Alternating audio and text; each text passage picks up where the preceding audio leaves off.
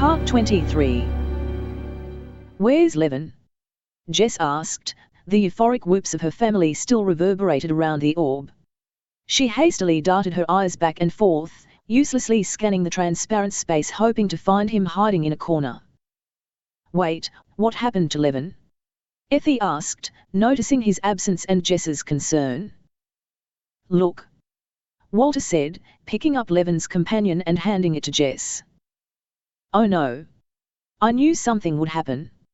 Came from her mother's wife. She was pulling at her cardigan sleeves agitatedly. Everyone slowly became silent, looking to Jess for some word or explanation.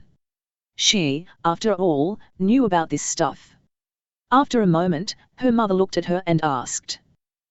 Jess dear, is everything okay? What's happened? She had concern yet warmth in her eyes, the warmth Jess had known and loved for her lifetime. She looked around once more, taking in the world they were floating in. She went across to the hole in the side of the orb. Strange green scorch marks bruised the edges of the gap. Obviously something has gone wrong, he wouldn't have left us. Effie said, pulling her grandson in closer to her protectively. Jess caught herself there for a moment, remembering what Levin had said to them. He must have tried to stabilize it or correct something that was happening. Remember, he said he can go into the altered if need be. That's it, I'm sure. Jess said, convincing herself as much as the others. But where is he now then? Her mother's wife asked, nervously. Well, maybe something happened which prevented him coming back right away. The magic is like energy, it drains as well as bolsters. Maybe he just needs some time. Jess said. They all looked at her unsure. Jess continued. Either way, we are all alive, and the test worked. No one has any missing or additional body parts, right? So, it was a successful trial. We now have to get back to let them know as the Order can move forward with the plan. The time frame hasn't changed. But what about Levin? Walter asked, his face saddened as if missing his dog. The Order will know what to do. We have to head back right away, she said, determinedly. As if action can put away the little doubts that had begun to creep into her mind. And you know how to do that, right? Her mother asked her. Jess thought for a moment. Yes, I can do it, she said, opening her own companion. Would Levins be able to help? Her aunt asked, pointing towards his that Jess held also. The companions are personal, they only benefit though. Wait. Jess said and started to frantically flick through Levin's little book. Perfect, I can get us right back and where we need to be quick as a flash, she said, and with that she placed her finger on a large symbol on the back of Levin's companion and uttered a quick incantation. It echoed around the orb as if they were in a huge cathedral. Little particles of light drifted off the small book and peppered everyone in the orb, and with one bright flash they disappeared, leaving the orb to float for a moment before popping into nothing. Levin had known pain before, the intense kind that forced you to cry inside.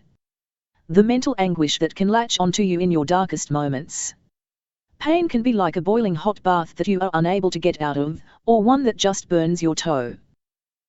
The pain that had engulfed him as he was ripped from the limbo was nothing like he'd ever experienced or would ever want to again. It felt like his bones had been broken individually, grinded up and sprinkled back into some human form. His skin had felt as if it had been hacked off by a dull blade. His mind throbbed now in the afterglow of agony, housed in the cylindrical tube that was his new prison. But he was not alone in this new confinement. The room was dark yet spacious, the ceiling vaulted upwards with an array of tubes and conducts snaking their way to different homes. Levin stood in a glass tube, held into position by metal jacks which poked into all areas of his body. He was naked, and he felt it. The cold, almost frigid air panted over him as a scanning device rotated up and down the glass, checking his status. To his left there were two other tubes and he'd noticed another one to his right. This one was not empty like those on the other side. This one housed another soul, and one whom Levin recognized instantly. His father was propped up inside the glass much like himself, yet he was not conscious. Levin could see that. His head hung forward and to the side, and for a moment Levin thought of the crucifixion images that had so captured and fetishized Christ's last moments on the cross.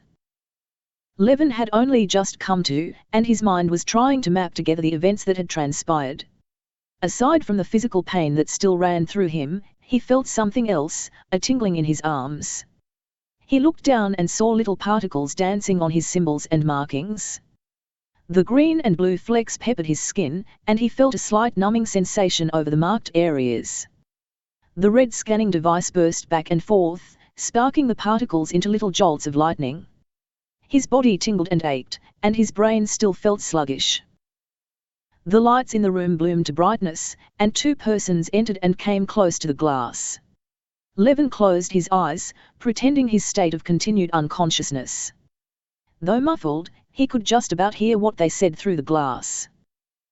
"So vital signs are all good?" Stefan asked the woman who stood next to him. She was tall and wore a pale blue lab coat which seemed to fit her oddly, extending her neck and head upwards almost comically. "Surprisingly so for what they've been through. The older is struggling a bit more, but the fact they survived was a miracle," the woman said, sliding through a report which she projected up in front of them both. She slid along some screens that floated there, seeming to find what she was looking for. "For some reason the system can't generate an age for Wexton Sr., the gene maps are all over the place with him."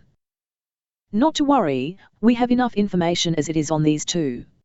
Mr. Zatsumi has requested certain, procedures for these two," Stefan said, his eyes darted back and forth.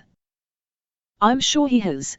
The extraction machine that's been fitted to the facility is a big indicator of what he has planned," the woman said, resting a hand on her hip.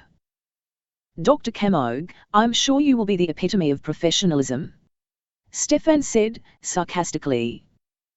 "As I break the law, of course I will be," she said, smiling a knowing smile. "It's for a greater good, remember that," Stefan added, almost marking the authority that he thought he had. "Oh, I do indeed. There will be certain benefits to my own studies with this anyway. So win-win I would say," she replied.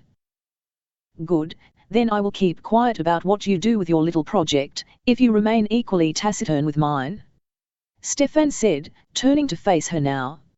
She seemed unfazed, as if expecting this circumstance. "Certainly. Would you like to see them also?" Dr. Kamog asked. Her eyes flared red momentarily as the scanners descended and ascended up the cylinders. Stefan nodded to her. She flicked some screens and reset the reports as the screen disappeared. Levin could hear some whirling sounds and felt the throb of the scanner going past him. Dr. Kamog walked across the room towards another door.